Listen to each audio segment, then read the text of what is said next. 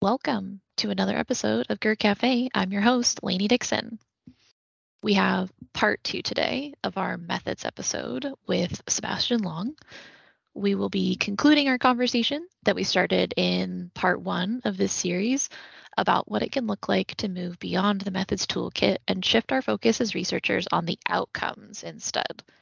What does that mean for us and how can we achieve it? Well, stay tuned if you want to learn more. Seb gives us a great overview to get caught up, so I'm not going to waste any more time. We have a lot to talk about, so grab your favorite drink and let's jump right into today's episode. Here we are, part two. We are resuming the conversation. Seb is still here. If you're joining us only now, please go back and read. Maybe don't read, listen to part one, where we're really talking about kind of the initial steps of talking about methods. So you'll probably get some really great information if you only listen to this episode, but definitely recommend going back and visiting that first one, but then coming back and listening to us here. I gave you a couple of minutes because we've still just been chatting this whole time. So Seb, can you give us a little bit of a rundown of kind of what we talked about in episode part one of this? Yeah, of course. Thanks for that. All right. So in the first section, we talked about why people can get hung up on methods. So why it is that methods seems to dominate the conversation and the mindset of especially early career researchers. And we quickly moved on to why that can become a problem and how the getting hung up on methods is a real risk to the quality of the work you're doing. And I propose that the standard methods are a bit too rigid and they might not meet the team's context. Methods are quite monocular, which is to say that they only really laser focus on one particular portion of the game or one type of fun or friction, which can be a risk if we haven't looked at other parts. Methods can also be a bit monolithic, which is to say they don't feel like they can be stopped if they've started, but in actual fact, we do need to retain some of that agility. So those are all quite operational things. And the last things were a bit more political or socio-political, which is about winning credibility with the team. Methods will only get you so far in winning the trust of your colleagues. You have to be in the room and listening and a participant and various other things, which is much more than methods allows you to do. We both agreed that methods aren't the most important or powerful thing you can do as a researcher. In fact, increasingly as your career progresses, you're going to have many more conversations about research and things we should and shouldn't do rather than actually doing it. So 100%. It's important not to get too stuck up on methods. And lastly, that if you're too hung up on executing methods, standard methods, then huge global events like the pandemic or even just changes to the team's size or budgets can really pull the rug out from underneath you. So you've got to be careful not to get too stagnant thinking about methods. All right. Thank you. That was a great recap. Highly recommend still going back and checking out that episode because obviously there was a lot more conversation than like that 2-minute recap, but it was really good.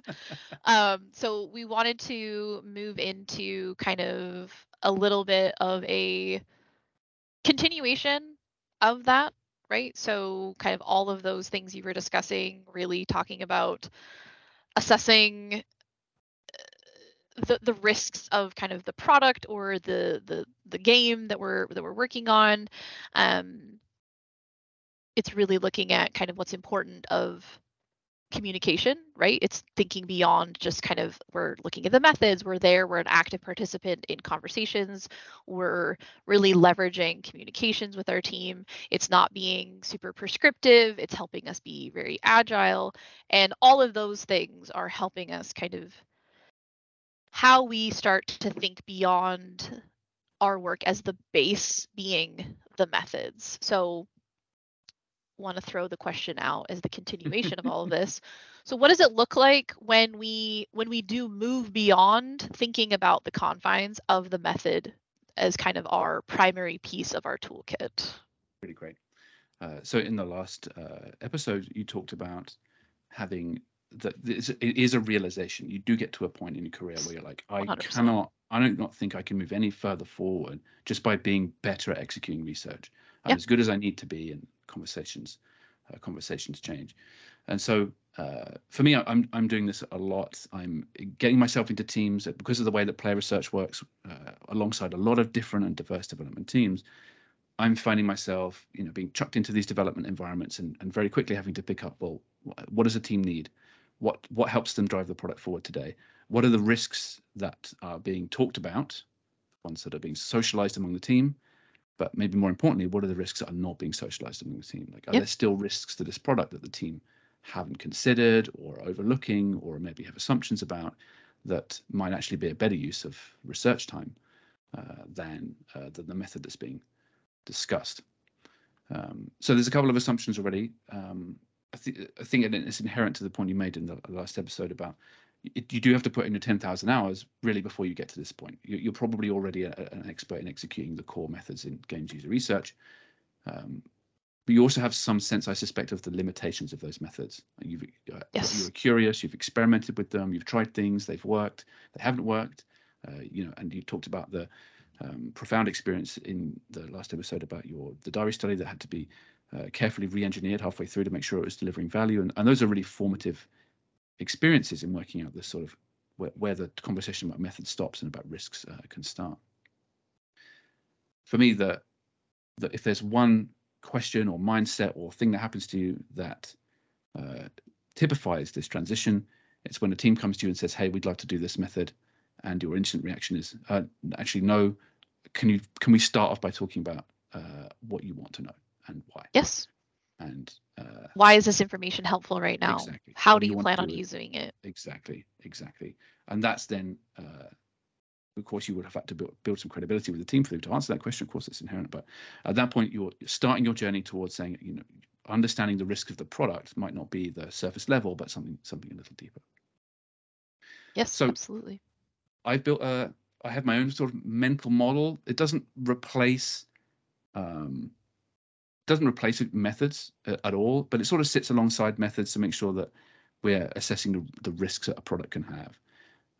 It's not a unique mental model to me. There are similar ideas from IDEO and in the Double Diamond theory and all that sort of stuff, and various project management. But for me, this is the one that stands up. It's just four simple phrases. What are we going to use the data for? Four simple phrases that help me work out the kind of methods that we need to answer, but more importantly, the outcomes. What are the outcomes that this piece of research should achieve? Because sometimes they don't look like the ones that are initially asked for. Well, elevating your knowledge, right? Yeah. I think one thing we were talking about in the break, kind of in between these two episodes, was thinking, okay, you're kind of going from executing, you're going from thinking about the methods, and now we're elevating things to being much more strategic. It's being much more strategic in the approach of how we think about what we're delivering, why we're doing that thing, and kind of how it can provide that impact for the team. And you are thinking more about, like you said, that outcome rather than just the means at which we get that information. So I posit there are four key outcomes, I think, and most research, most teams that come to speak to me, or in research projects I've been involved in, they tend to slot into one of these four outcomes. Either teams want to be inspired. They want to know more about, which is to say they want to know more about their player. They want to do some discovery type research or their competitors. So they want to be inspired, or they want to be validated, just to say they want to make the best bet. They want to have some alignment on a particular choice. That could be a choice about green lighting a whole product, or it could be about a control scheme or something else. So they want to be validated, or they want to accelerate development, just to say they just want to make choices faster and prove what they've done is good and move on. Or they want to polish, which is to say they've made 99% of all the choices and invested 99% of all the money they're going to into this product, but they've got that 1% to make some small changes that they hope to have big and substantial impact.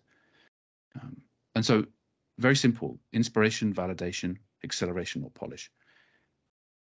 This model is a reflection of what we internally call the voices of games user research. And so these are the different sort of personas that user research data can occupy in the boardroom, and the different purposes of that play research exists, games user research exists. Why is this important? Firstly, because if the team has to agree on what they want the outcome to be. you can't have all of these things. You can't be both polish and validate at the same time. You can't be inspired and accelerate at the same time. You have to roughly agree on what the outcome should be of this research, which helps design that research in a way that's resilient to change, resilient to the needs of the team. We already talked about that. It's if you get too hung up on methods, you can divorce it from context, from the team's context. Going through this, what are we here for? Mental exercise makes it very much less likely that's going to happen. Are we here to? Do you want to be inspired? Do you want to be validated? Do you want to try and push development forward, or are you trying to polish this thing? And that already shaves off a load of outcomes that would be inappropriate for the project. Yeah, and I think it creates a really interesting mindset of kind of collaboration towards let's figure out where we're going. Mm-hmm. It's not just like, well, we gave you the research and you made these decisions and blah blah blah. It's really kind of having that alignment, which I think is always really important, and it really can kind of help elevate, right? Like all of these things are, you've put in the time, you've built up that credibility by doing that real formative research of really thinking about those methods, and now it's saying how do we expand the value and the impact that we can provide. Absolutely. And I think this voices of research, which we've talked about again off and on for quite some time now since you kind of initially were chatting with me about this, and I think it's a super powerful way to approach this kind of problem space or this kind of collaboration and alignment with your partners, and thinking that it's not about asking the questions to understand which method you should use, right? It's like, well, how many players should we have, blah blah blah, like this and this and this. It's really trying to, it creates a really interesting opportunity to me, because I think it allows you to be that expert. It puts your expertise and your knowledge at the forefront, because you're being curious as to what the potential risks are and how you can help them feel confident, right?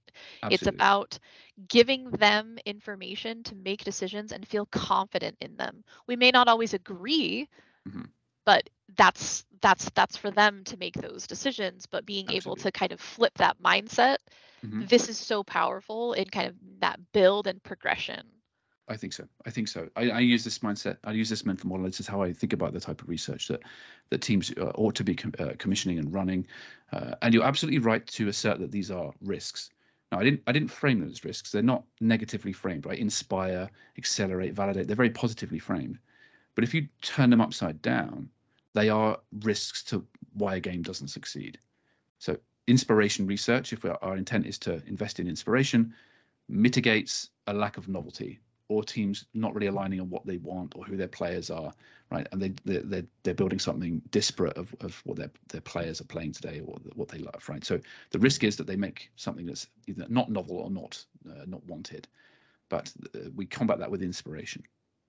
If we do the same for validation, there's a huge risk to just backing the wrong horse, just putting all our chips on the wrong bet and getting it wrong. When we invest in that with research with the intent to validate, to say, okay, well, actually, we're going to invest in running the piece of research that's necessary to make sure we back the right horse, so we make the big bet on the right thing. And as I say, that can be a whole game, green light processes, or it can be a small choice like a control scheme, or a level, or even the song that gets put in the trailer or whatever, something relatively small. Acceleration is all about having a great idea but not being able to execute on it. So if theoretically there's a bit of an order of operations here, of course, if you as I've been working through, that we've backed the right horse, but when we've got the great idea, but now we need to make sure we execute on it. So that's what acceleration research is all about.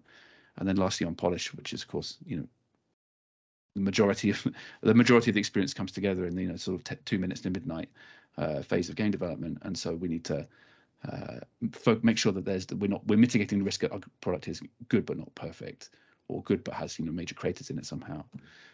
So yeah, these are aspirational but reflective of real risks to product design, which I think is a really nice and powerful lens. 100%. And I think it's interesting because I've been thinking about this a lot since the first time I think we chatted about this some time ago. But I think it's an interesting way to kind of, again, elevate your positioning as a researcher, create that alignment, and really cement that kind of, I'm going to say bond for lack of a better word, but like I think sometimes it's very easy for us to kind of disconnect ourselves from like we just do the research and we just deliver this thing and like it's on them and it's kind of just like we just drop this piece of research at their door and walk away.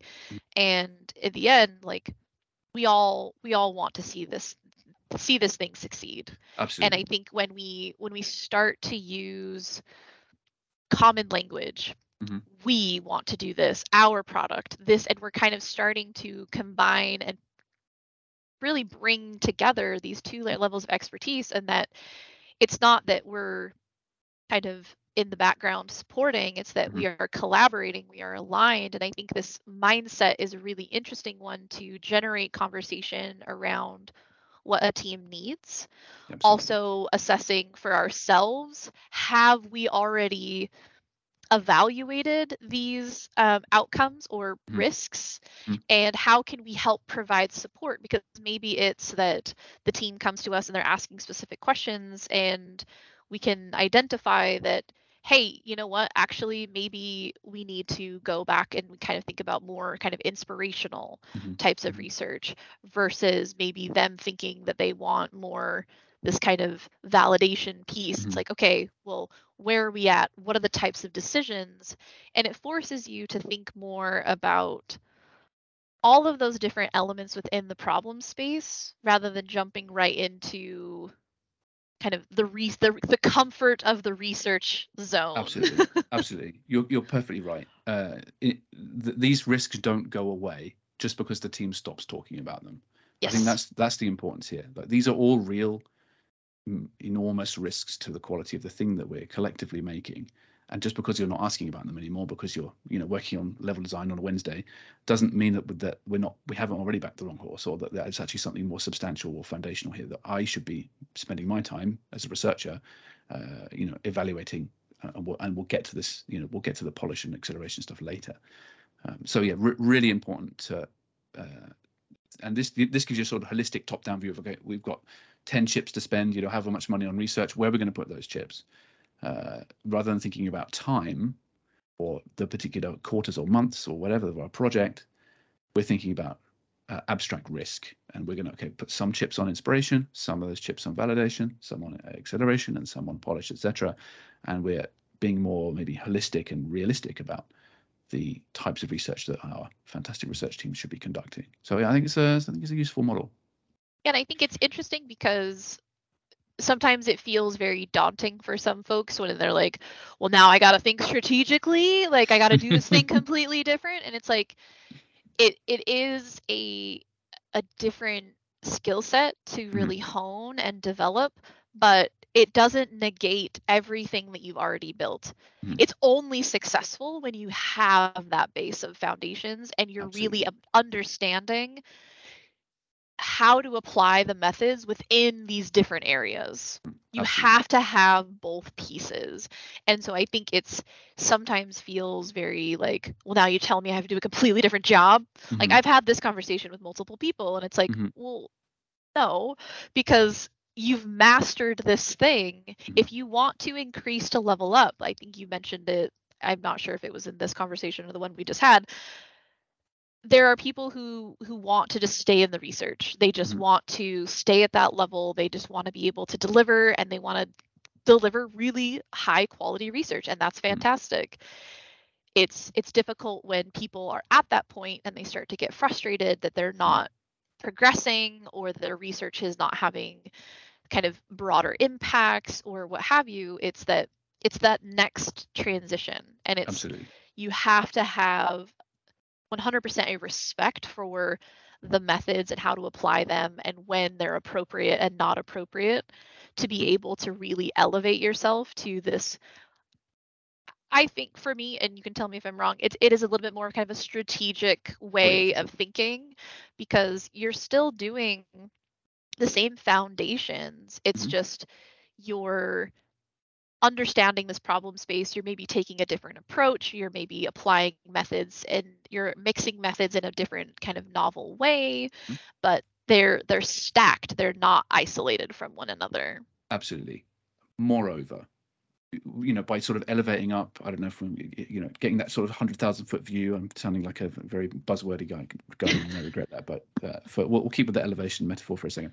As you float up the business and you're starting to worry about, are we making the best game we can? There's loads of allies. Like, you're suddenly going to find loads of new allies. Inside each of these purposes or outcomes are a bunch of other departments, a bunch of other professionals, a bunch of other people that really care about each of these things as well. And increasingly, people higher and higher up the pecking order that can make, bigger decisions. You're going to be aligning yourself with them, rubbing shoulders with them, influencing their decisions too. But it requires this move away from methods and the nitty gritty, up and up and up towards the gross responsibility to making a good game, a holistically good game, and drifting upwards and upwards. So yes, it's scary, and yes, it requires a lot more knowledge and about all sorts of different disciplines. But at every stage, you'll find new allies, new professionals working in adjacent disciplines, and a lot of very passionate people who share your exact objective to inspire, validate, accelerate, and polish this incredible thing that we're making together. So it's not all bad. It's tough, but it's it's not all bad. Well, I think it's interesting because you kind of move from this point of this kind of internal common shared language among researchers Mm-hmm. to a common shared terminology and approach with all of the different partners. Mm-hmm. Like you were saying, whether it be those working directly within a production that you may be embedded in, all the way up to kind of more business folks or business partners, in being able to really understand where a lot of people will go wrong at times is it's like, I'm going to take 2 steps back because my thoughts were ahead of me, but it's this idea of like when you're in academia and you're at a poster session. Mm-hmm. It's like, come see my poster, and you have your poster on the wall and everybody comes by and you're like, come care about my thing, and you're showing them and you're talking about it and they're like, yeah, that's super cool, and then they kind of carry on with their day. Sometimes we make the mistake of presenting our findings like that. Mm-hmm. Hey, so everybody come over and like see this cool thing that I did.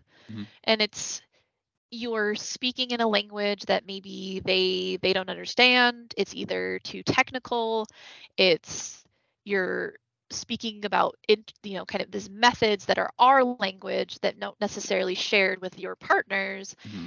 And it's really being able to say, okay, this thing now translates into this broader outcome, and you're kind of learning how to flex those muscles a bit to say, like, I'm still doing fundamentally the same thing I was doing before. It's not actually that different.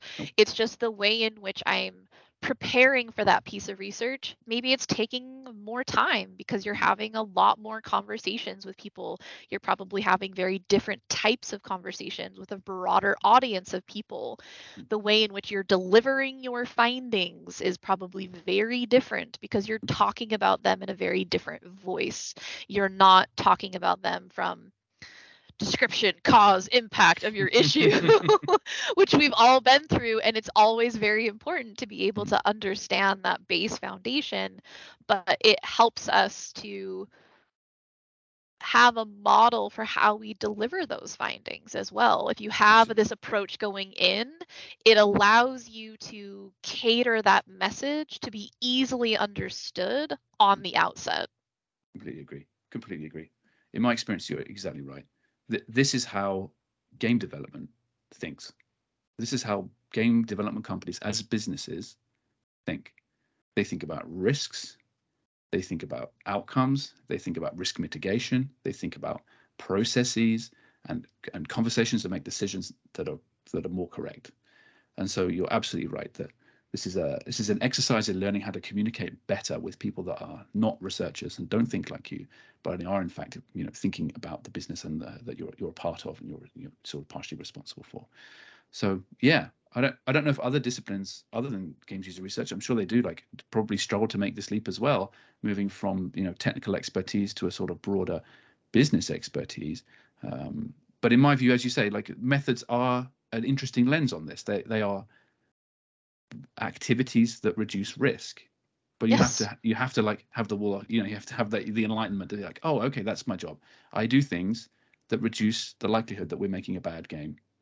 And that one mindset shift, I think, allows you to unlock, as you suggest, unlock more meaningful conversations with more varied stakeholders up and down the business, and actually win yourself credibility and trust from a broader spectrum of individuals. 100%. And I think what I want to make sure that anybody that's listening is taking into consideration as well. It's like you don't have to like wait to have this mindset until you have this really firm foundation, right? It's that even as maybe if you're listening to this and you're thinking like, okay, I want to level up my skills, or I want to maybe try and make sure I'm pushing my impact, but I'm maybe still early career, you can start to ask yourself some of these questions, start to think about how you're approaching these different conversations. And like you were just saying, thinking about the purpose. Mhm. Why are we here? Why are we delivering this information? Mhm. How are teams using it? What is going to be helpful for them? And starting to build this kind of instinct for yourself to really question that when you're preparing your research. Mhm. Maybe it doesn't fundamentally change because you're still learning and you're still trying to apply all of these like millions of pieces that we've chatted about. But catching yourself to think about maybe some of these different kind of voices and these different kind of buckets that you can think about, and how how am I going to get the information from my partners and being able to design this piece of research. Maybe you Yes. ask a couple of more questions. Maybe you take some time to really think through, what are the consequences of the method that I have chosen? Does Mhm. that still allow me to deliver the information that my team needs to help reduce that risk, to help Mhm. reduce that level of uncertainty that they are facing? Mhm. And starting kind of building that reflex can be a really great way, even if you're still fairly early career, right? When I had this kind of huge mindset shift, I was still fairly early in my career at this position Mhm. at UB, and I was still really trying to kind of put all those pieces together. But that was really the moment that like my entire approach changed, Mhm. because I really was thinking about, what is the outcome? Why is this important? Mhm. And how can I help people make more confident decisions and reduce that level of risk towards the decisions that need to be made? Completely agree. I completely agree. So yeah, don't sit on your thumbs. If you're a researcher thinking, I'd love to move my career forward, or think a bit more strategically. Uh, first of all, you can definitely write little project plans for like, oh, hey, I had a thought about, I'd love if we understood our players better. I'd love to, maybe we can run this piece of inspiration research. Nine times out of 10, that's going to be an instant no, but someone only needs to say once that, okay, we should entertain that idea. Moreover, you can definitely introduce a little bit of the other voices into all the research you're doing. Let's say we're doing, really iterative work, really, sprint to sprint work. How can I get a little bit of inspiration voice in there? How do I just talk a little bit about, one player's, maybe I find a player that's particularly passionate about this or loves a game mode that we've subsequently discontinued, or I don't know. How do we add some inspiration to help these development teams not forget that, yes, I know we're interested in the fun score in level 10, but we're also interested in the people we're making games for, and Yeah. building the development team's intuition about these people and what they love about our product. Super easy to get like, can't see the wood for trees in these iterative tests of it. Actually, like, let's take a bit of a deeper breath, think about how we can learn a bit more about the people that are playing our games. And you could take examples from any of those four voices and just try and slot them into other aspects of research. Yeah. I think it's super interesting because I think it's easy to kind of fall into this idea that I'm looking at everything in kind of a vacuum, or I'm looking at everything at kind of this one slice of at this moment of time. Mm-hmm. And it's easy to get carried away with, all right, I just need to do this one thing right now. And so it's kind of this moment where you're operating as a researcher and you're just constantly heads down, Mm-hmm. right? I'm just doing this one thing right in front of me. And like they've asked me to do this one piece of research and I've taken the slice. But thinking through these different voices and these different kind of ways of that we can think about this research, it allows you and kind of forces you to take that step back Mm-hmm. to really think about the entire picture, Mm-hmm. because it's so easy to fall into the trap of like, this is an issue right here, and it's like, Mm-hmm. well, is it? Mm-hmm. And you can kind of force yourself to think about, yeah, maybe there's players that are discussing something that's really interesting, and you can share that information as a discussion, not being so locked into just like, this was the plan, this was the objectives, this Hmm. thing, this thing, this thing. It kind of helps you create this more flexible framework rather than like very rigid guidelines of things. Completely agree. Completely agree. I think the more time you spend thinking about these decisions, these sort of outcomes, the more you'll get a sense for how individual departments contribute to them. So thinking about community management, for example, are super powerful in the sort of voice of the player in the boardroom, and influencing and getting some sense of, and in many ways inspiring the dev team. Like they're a really inspirational, a source of inspiration. They've got stories from players, fan art, they're sharing memes, they're gathering stories and influence from the player base and inspiring the development team. And so working out how to partner with those teams or work with them, understanding their place in the development process is super, super important, again, for getting, I think, a holistic Yes. picture of how games are made and how decisions are made inside this complicated organization. Yes, 100%. I think community is such a phenomenal example of shared objectives Mhm. and shared goals of kind of how we want to be partnered and aligned with kind of the production partners, and Mhm. being able to look at how we can share resources, how we can share our approach, share Mhm. the way in which we're kind of thinking through, and leveraging, right? Like you said, they have a connection with a team that maybe we Mhm. won't always have. And so we can chat with them. Have you seen something like this? We want to approach our research in this way. And maybe you partner with them to talk to the community directly to offer some help in giving them some support in doing some research based on some of the accesses that they have, or being able to understand that there are people doing this type, maybe we can focus on something else and we can come together and take a multifaceted approach with these different voices and bring them together and help kind of drive that kind of influence and the impact that that individual piece could have. So important, so important. Yeah, and really, really beautifully put. Finding those allies and for the sort of greater good of the and because if they're not allies, to some extent they're adversaries, right? If you're not working with these folks, then you'll seem to be working against them, and so it's extremely important. Yeah, we're not the only voice of the player in the boardroom. I think it's Yes. extremely important to recognize that games user research is a voice, not the voice of the player in the boardroom.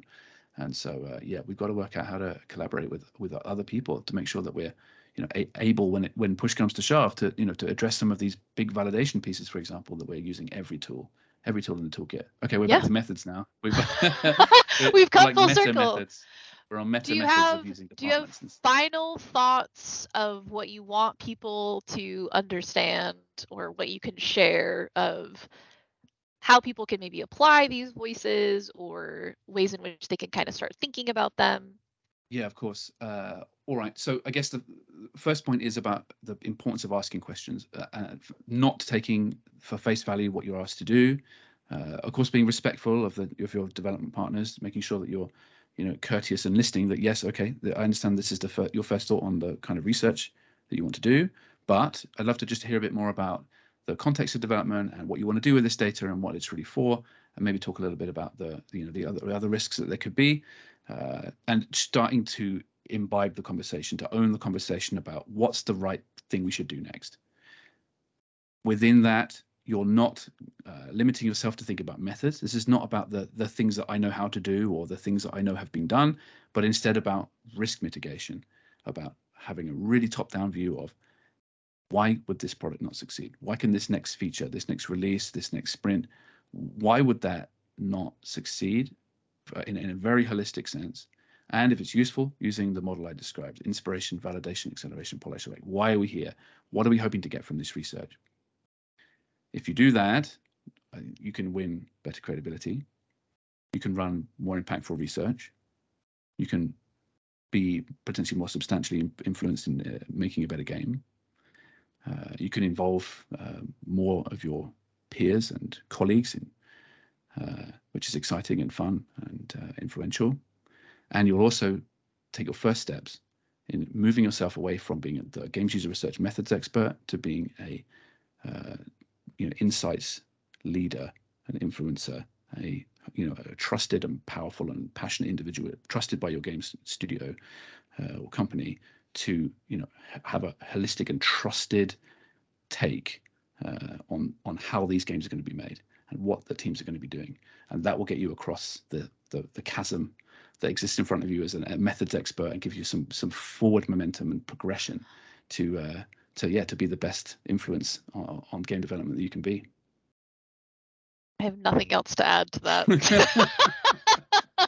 That was perfect. I love it. Thank you so much. Pleasure. I'm sure that we probably could continue this conversation for many more hours. And if people want to hear us to continue this conversation for more hours, please let us know. We have many of other topics that we would like to chat about. So if anyone is curious for anything they want to hear more about, please let us know. I know that we would be more than happy to sit down again and continue and talk about other topics as well. So Seb, thank you so much for your time. We've been talking for quite some time now, but I think it was really fantastic. Always a pleasure of kind of going through these things. And yeah, we will see everyone again for a future episode. Super. Thanks so much. Have a good one.